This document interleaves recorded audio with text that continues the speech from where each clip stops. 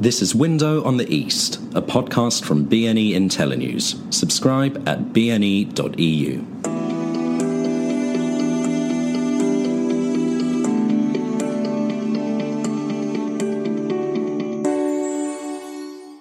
Hello and welcome to Window on the East with me, Ben Aris, the editor of BNE IntelliNews. Romania has had a great few years. It managed to grow by 8.8% one quarter last year, but now the economy is starting to slow down. Many of the numbers are still really good. GDP per capita has doubled in the last few years, for example. However, the economy is suffering from a twin deficit. And now economic growth is starting to slow. The problem is that it's constrained by structural problems, and it's becoming trapped in the middle income trap. I sat down with Andrei Radulescu, the Director of Macroeconomic Research at Banca Transilvania, to talk about the various challenges the country is facing. So, Andrei, good to meet. Thank you very much, Ben. Nice to meet you here in Budapest. You just gave a very interesting talk about Romanian economy. I suppose my first question, because we've been saying Romania is like the new Poland in so much as it's been growing extraordinarily quickly. It turned in one quarter 8.8% growth, but your forecast for this year is 2.9%. Year on year, yes, on average. So I expect a slowing down of the Romanian economy from 4.1% last year to 2.9% this year. It's determined this slowing down by the fact that already in the global and the European economies we have a deceleration process. We are actually heading towards the end of the post-crisis cycle. I do not expect a hard landing, but a soft landing for the foreign economies, for the main economic blocks in the world, the US, China, and the Eurozone. The Eurozone is the main economic partner of Romania, but also I expect a gradual increase of the real financing costs in the Romanian economy with impact for the domestic demand. So we had the expansionary policy mix for many years in a row, and this expansionary policy mix supported the domestic demand. On the other hand, it contributed to the deterioration of the international competitiveness of the economy, as you saw during the presentation. For instance, last year the exports increased by 5.4% year on year, while the imports advanced by more than 9% year on year. So we have this structural problem in terms of international competitiveness. If we step back for a second, we had this period of extraordinary growth, and in that time you were saying that incomes have grown enormously, the economy is more or less doubled in size. I think you were saying average incomes have gone from around 400 to 1,300 euros. Is it true to say then Romania's just been through its fast catch-up phase, and now it's... No, what I said, it's that last year the GDP per capita in Romania outpaced 10,000 euros in terms of nominal terms, stood at 10,400 euros last year.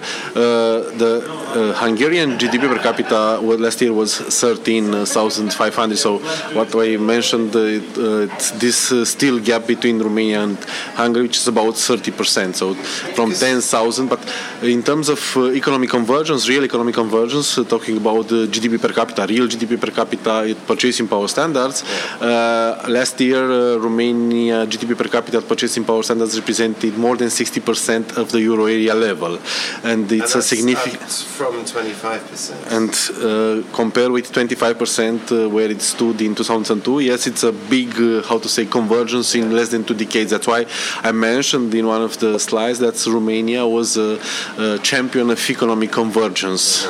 So I've always seen Romania as, it belongs to Southeastern Europe by our classification, and the Central European countries have been booming. But it sounds very much like that Romania now has been through a phase where it's converged very rapidly and become a more mature economy similar to Central Europe, and it ceased to be this sort of, not basket case, but sort of laggard that has been the hallmark of a lot of the southern European countries. Would you say that's true, that it's now on a par with Central Europe? From macroeconomic point of view, yes, we are, let's say, very close to the dynamics in the core Central and Eastern Europe. We are very close. We are very rapidly converging, let's say, to the levels in Visegrad Group. So, if you call the CE the Visegrad Group. But what I would like to emphasize is that this convergence is not,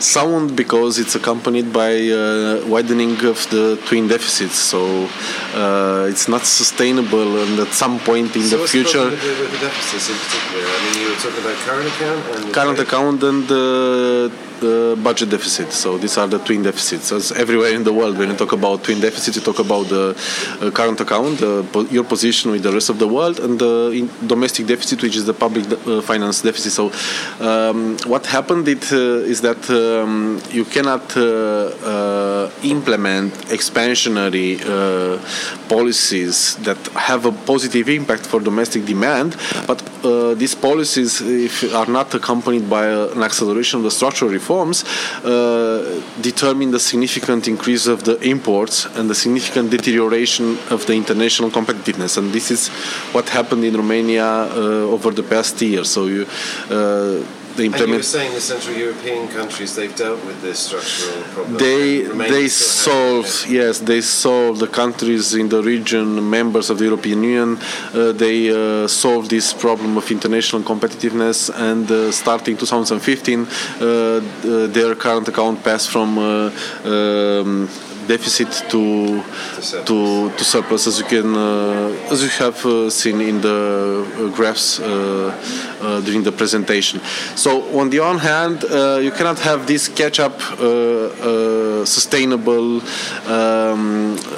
and all the countries that enter the catching up process, they couldn't do it on a sustainable way. They had, let's say, other problems, because it's, first of all, what is catching up? Catching up, it's not only passing with GDP per capita from one level to the average of the Eurozone. Catching up means sustainable development. In order to have sustainable development, you need to have sustainable investments and, efficient and smart investments on not on 1 year or 2 years, but on the on the long term. Okay.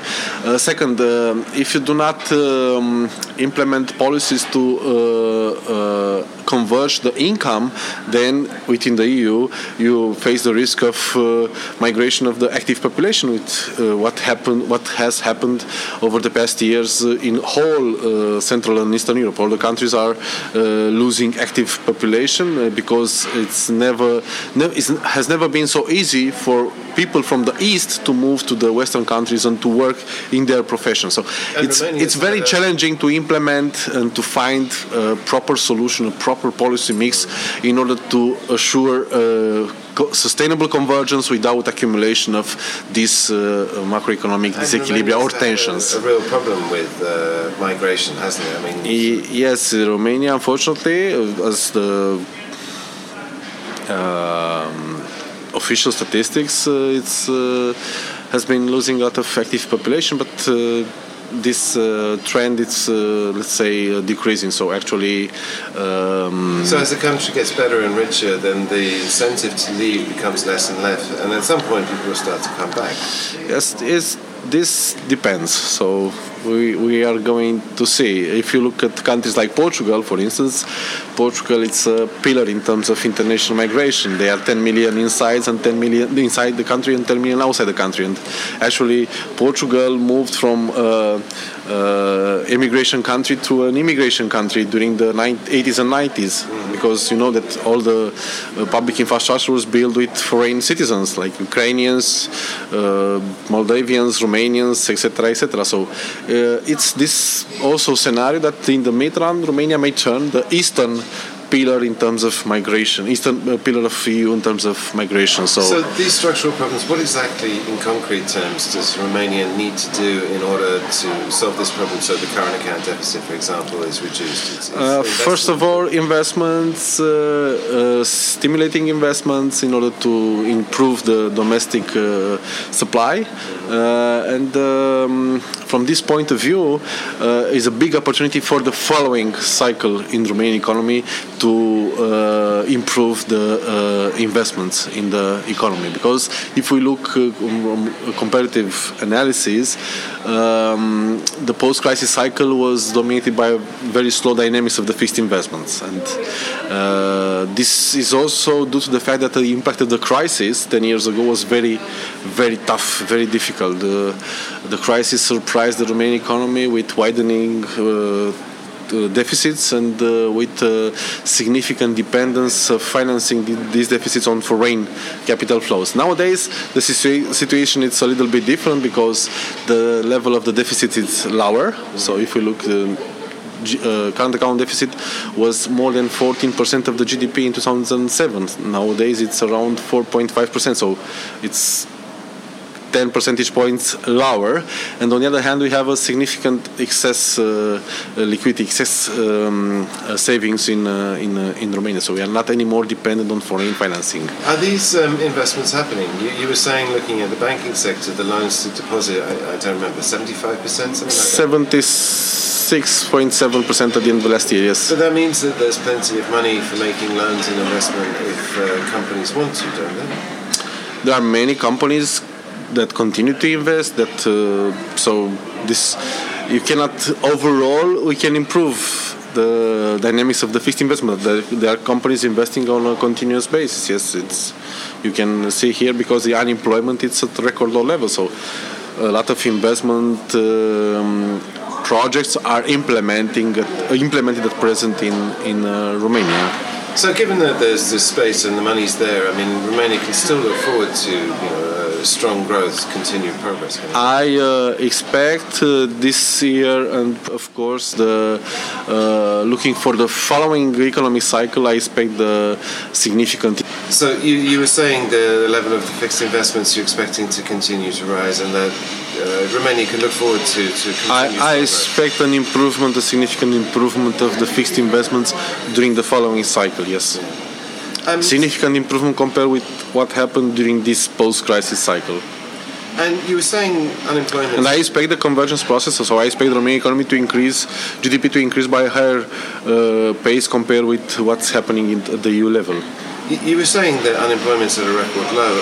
To what extent is Romania suffering from the same labour shortage that's been hit the whole of the place? Yes, it's the same situation.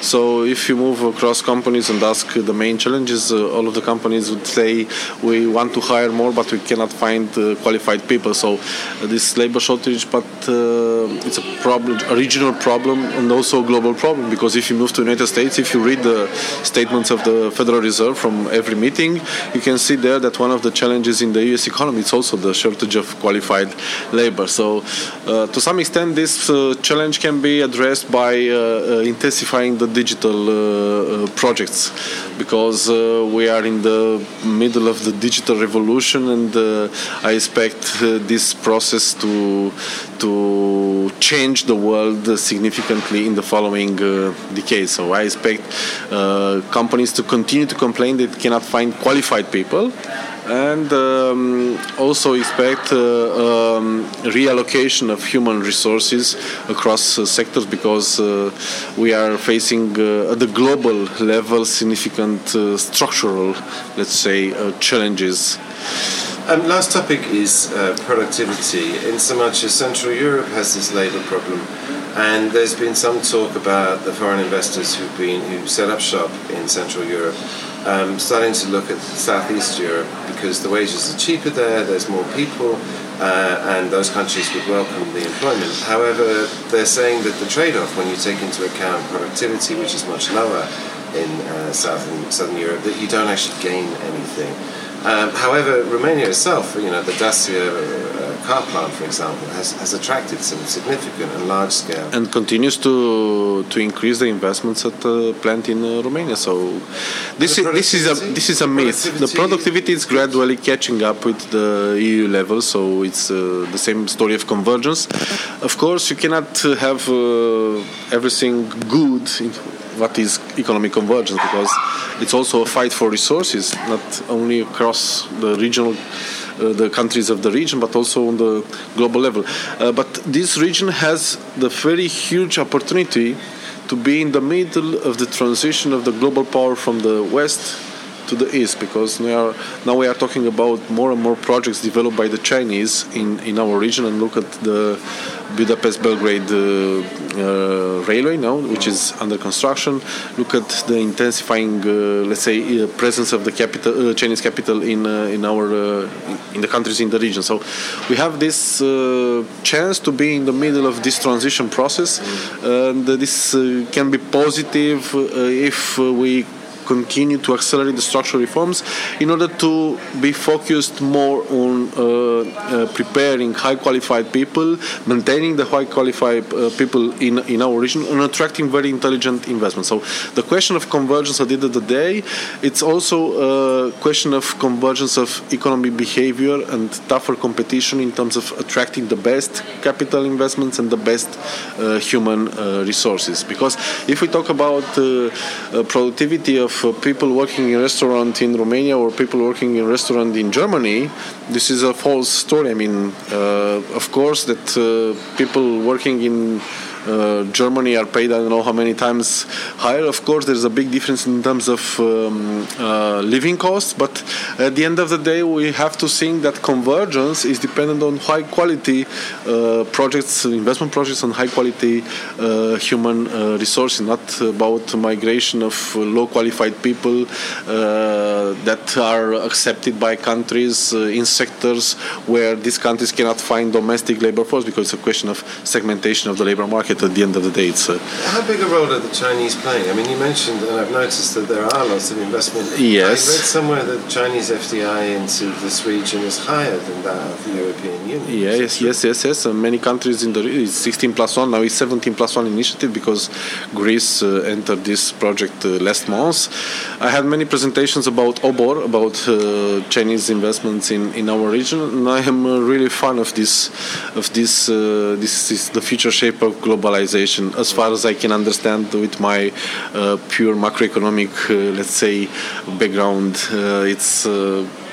It's my vision that we are in the middle of this transition between transition of global leadership from US to China, and we have this opportunity to. But that's great for the region, because it means it's attracting investment from both sides. I mean, from Asia, from Western The Europe. question is that globalization, it's an ongoing process, despite these global trade tensions, and at the end of the day, it's as old as the human being, no? Because you cannot stop the human being. Since the appearance of the human being, the man wants to consume more, to have the opportunity to choose, to travel, and you cannot stop this, human behavior. So at the end of the day, what's important is to have ongoing projects and ongoing negotiations in order to grasp the better outcome of these geopolitical, geocultural, and geoeconomic forces that are, crossing and are mixing in our region. This is my personal view about the region. Great. Andrei, thank you very much for taking the time. Anytime, my pleasure. Thank you very much.